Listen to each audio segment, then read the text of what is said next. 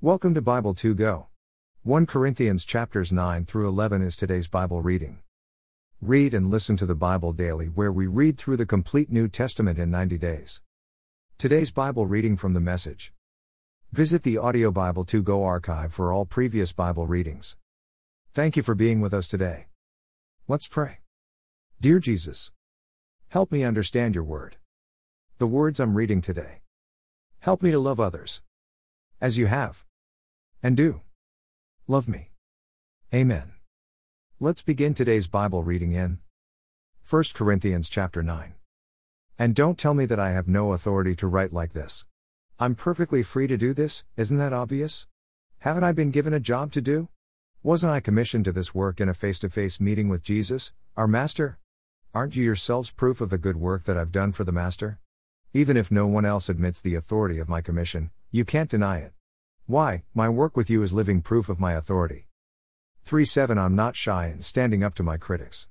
We who are on missionary assignments for God have a right to decent accommodations, and we have a right to support for us and our families. You don't seem to have raised questions with the other apostles and our Master's brothers and Peter in these matters. So, why me? Is it just Barnabas and I who have to go it alone and pay our own way? Are soldiers self-employed? Are gardeners forbidden to eat vegetables from their own gardens? Don't dairy farmers get to drink their fill from the pail? 8:12a I'm not just sounding off because I'm irritated. This is all written in the scriptural law. Moses wrote, "Don't muzzle an ox to keep it from eating the grain when it's threshing." Do you think Moses' primary concern was the care of farm animals? Don't you think his concern extends to us? Of course. Farmers plow and thresh expecting something when the crop comes in. So if we have planted spiritual seed among you, is it out of line to expect a meal or two from you? Others demand plenty from you in these ways. Don't we who have never demanded deserve even more? 12b-14 But we're not going to start demanding now what we've always had a perfect right to. Our decision all along has been to put up with anything rather than to get in the way or detract from the message of Christ. All I'm concerned with right now is that you not use our decision to take advantage of others, depriving them of what is rightly theirs. You know, don't you, that it's always been taken for granted that those who work in the temple live off the proceeds of the temple, and that those who offer sacrifices at the altar eat their meals from what has been sacrificed? Along the same lines, the Master directed that those who spread the message be supported by those who believe the message. 15:18 Still, I want it made clear that I've never gotten anything out of this for myself, and that I'm not writing now to get something. I'd rather die than give anyone ammunition to discredit me or question my motives. If I proclaim the message, it's not to get something out of it for myself. I'm compelled to do it, and doomed if I don't. If this was my own idea of just another way to make a living, I'd expect some pay. But since it's not my idea but something solemnly entrusted to me, why would I expect to get paid? So am I getting anything out of it? Yes, as a matter of fact, the pleasure of proclaiming the message at no cost to you. You don't even have to pay my expenses. 19:23 Even though I am free of the demands and expectations of everyone, I have voluntarily become a servant to any and all in order to reach a wide range of people, religious, non-religious, meticulous moralists, loose-living immoralists, the defeated, the demoralized, whoever. I didn't take on their way of life. I kept my bearings in Christ, but I entered their world and tried to experience things from their point of view. I've become just about every sort of servant there is in my attempts to lead those I meet into a God-saved life. I did all this because of the message. I didn't just want to talk about it, I wanted to be in on it. 24:25 You've all been to the stadium and seen the athletes race. Everyone runs, one wins run to win. All good athletes train hard. They do it for a gold medal that tarnishes and fades. You're after one that's gold eternally. 26:27 I don't know about you, but I'm running hard for the finish line. I'm giving it everything I've got. No lazy living for me. I'm staying alert and in top condition. I'm not going to get caught napping, telling everyone else all about it and then missing out myself. 1 Corinthians 10. 1:5 Remember our history, friends, and be warned. All our ancestors were led by the providential cloud and taken miraculously through the sea. They went through the waters, in a baptism like ours, as Moses led them from enslaving death to salvation life. They all ate and drank identical food and drink, meals provided daily by God. They drank from the rock, God's fountain for them that stayed with them wherever they were. And the rock was Christ. But just experiencing God's wonder and grace didn't seem to mean much. Most of them were defeated by temptation during the hard times in the desert, and God was not pleased. 6. And the same thing could happen to us. We must be on guard so that we never get caught up in wanting our own way as they did. And we must not turn our religion into a circus as they did. First the people partied, then they threw a dance. We must not be sexually promiscuous. They paid for that, remember, with 23,000 deaths in one day. We must never try to get Christ to serve us instead of us serving him. They tried it, and God launched an epidemic of poisonous snakes. We must be careful not to stir up discontent. Discontent destroyed them. 11:12 These are all warning markers, danger. In our history books, written down so that we don't repeat their mistakes. Our positions in the story are parallel, they at the beginning, we at the end, and we are just as capable of messing it up as they were. Don't be so naive and self-confident. You're not exempt. You could fall flat on your face as easily as anyone else. Forget about self-confidence, it's useless. Cultivate God confidence. 13 No test or temptation that comes your way is beyond the course of what others have had to face. All you need to remember is that God will never let you down, He'll never let you be pushed past your limit, He'll always be there to help you come through it. 14 So, my very dear friends, when you see people reducing God to something they can use or control, get out of their company as fast as you can. 15:18 I assume I'm addressing believers now who are mature.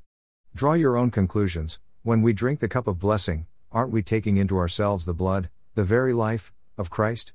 And isn't it the same with the loaf of bread we break and eat? Don't we take into ourselves the body, the very life, of Christ? Because there is one loaf, our manyness becomes oneness. Christ doesn't become fragmented in us. Rather, we become unified in Him. We don't reduce Christ to what we are, He raises us to what He is. That's basically what happened even in old Israel. Those who ate the sacrifices offered on God's altar entered into God's action at the altar. 19:22 Do you see the difference? Sacrifices offered to idols are offered to nothing, for what's the idol but a nothing? Or worse than nothing, a minus, a demon. I don't want you to become part of something that reduces you to less than yourself. And you can't have it both ways, banqueting with the Master one day and slumming with demons the next. Besides, the Master won't put up with it. He wants us, all or nothing. Do you think you can get off with anything less? 23:24 Looking at it one way, you could say anything goes. Because of God's immense generosity and grace, we don't have to dissect and scrutinize every action to see if it will pass muster. But the point is not to just get by. We want to live well, but our foremost efforts should be to help others live well. 25:28 With that as a base to work from, common sense can take you the rest of the way. Eat anything sold at the butcher shop. For instance, you don't have to run an idolatry test on every item. The earth, after all, is God's, and everything in it. That everything certainly includes the leg of lamb in the butcher shop. If a non-believer invites you to dinner and you feel like going, go ahead and enjoy yourself, eat everything placed before you. It would be both bad manners and bad spirituality to cross-examine your host on the ethical purity of each course as it is served. On the other hand, if he goes out of his way to tell you that this or that was sacrificed to God or goddess so-and-so, you should pass. Even though you may be indifferent as to where it came from, he isn't, and you don't want to send mixed messages to him about who you are worshipping. 29:30 But, except for these special cases, I'm not going to walk around on eggshells worrying about what small-minded people might say. I'm going to stride free and easy, knowing what our large-minded Master has already said. If I eat what is served to me, grateful to God for what is on the table, how can I worry about what someone will say? I thanked God for it and He blessed it. 31:33 So eat your meals heartily, not worrying about what others say about you. You're eating to God's glory, after all, not to please them. As a matter of fact, do everything that way, heartily and freely to God's glory. At the same time, don't be callous in your exercise of freedom, thoughtlessly stepping on the toes of those who aren't as free as you are. I try my best to be considerate of everyone's feelings in all these matters. I hope you will be, too. 1 Corinthians 11.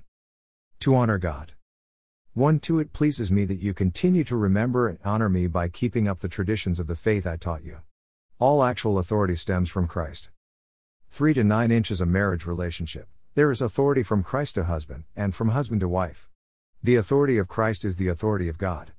Any man who speaks with God or about God in a way that shows a lack of respect for the authority of Christ, dishonors Christ. In the same way, a wife who speaks with God in a way that shows a lack of respect for the authority of her husband, dishonors her husband. Worse, she dishonors herself, an ugly sight, like a woman with her head shaved. This is basically the origin of these customs we have of women wearing head coverings in worship, while men take their hats off. By these symbolic acts, men and women, who far too often butt heads with each other, submit their heads to the head, God. 10:12 Don't, by the way, read too much into the differences here between man and women. Neither man nor woman can go it alone or claim priority. Man was created first, as a beautiful shining reflection of God, that is true. But the head on a woman's body clearly outshines in beauty the head of her head, her husband. The first woman came from man, true, but ever since then, every man comes from a woman. And since virtually everything comes from God anyway, let's quit going through these whose first routines. 13:16 Don't you agree there is something naturally powerful in the symbolism? A woman, her beautiful hair reminiscent of angels, praying in adoration. A man, his head bared in reverence, praying in submission? I hope you're not going to be argumentative about this. All God's churches see it this way. I don't want you standing out as an exception. 17:19 Regarding this next item, I'm not at all pleased. I am getting the picture that when you meet together it brings out your worst side instead of your best. First, I get this report on your divisiveness, competing with and criticizing each other. I'm reluctant to believe it, but there it is. The best that can be said for it is that the testing process will bring truth into the open and confirm it. 2022 And then I find that you bring your divisions to worship, you come together, and instead of eating the Lord's Supper, you bring in a lot of food from the outside and make pigs of yourselves. Some are left out, and go home hungry. Others have to be carried out, too drunk to walk. I can't believe it. Don't you have your own homes to eat and drink in? Why would you stoop to desecrating God's church? Why would you actually shame God's poor? I never would have believed you would stoop to this. And I'm not going to stand by and say nothing. 23:26 Let me go over with you again exactly what goes on in the Lord's Supper and why it is so centrally important. I received my instructions from the Master himself and passed them on to you. The Master, Jesus, on the night of his betrayal, took bread. Having given thanks, he broke it and said, "This is my body, broken for you. Do this to remember me." After supper, he did the same thing with the cup. "This cup is my blood, my new covenant with you. Each time you drink this cup, remember me." What you must solemnly realize is that every time you eat this bread and every time you drink this cup, you reenact in your words and actions the death of the Master. You will be drawn back to this meal again and again until the Master returns. You must never let familiarity breed contempt. 27:28 Anyone who eats the bread or drinks the cup of the Master irreverently is like part of the crowd that jeered and spit on him at his death. Is that the kind of remembrance you want to be part of? Examine your motives, test your heart, come to this meal in holy awe. 29:32 If you give no thought, or worse, don't care, about the broken body of the Master when you eat and drink, you're running the risk of serious consequences. That's why so many of you even now are listless and sick, and others have gone to an early grave. If we get this straight now, we won't have to be straightened out later on. Better to be confronted by the Master now than to face a fiery confrontation later. 33:34 So, my friends, when you come together to the Lord's table, be reverent and courteous with one another. If you're so hungry that you can't wait to be served, go home and get a sandwich. But by no means risk turning this meal into an eating and drinking binge or a family squabble. It is a spiritual meal, a love feast. The other things you asked about, I'll respond to in person when I make my next visit. #Amen. Read through the New Testament in 90 days. Read a proverb every day with Proverbs 2 Go. Thank you for being here. Listening and reading the Bible daily with Bible 2 Go. Sincerely, Michael and Michelle. Shell. Join us again tomorrow as we continue reading God's Word with Audio Bible 2 Go. Visit 2Go is the number 2. Then G-O.U.S. See you again tomorrow as we continue reading and listening to God's Word.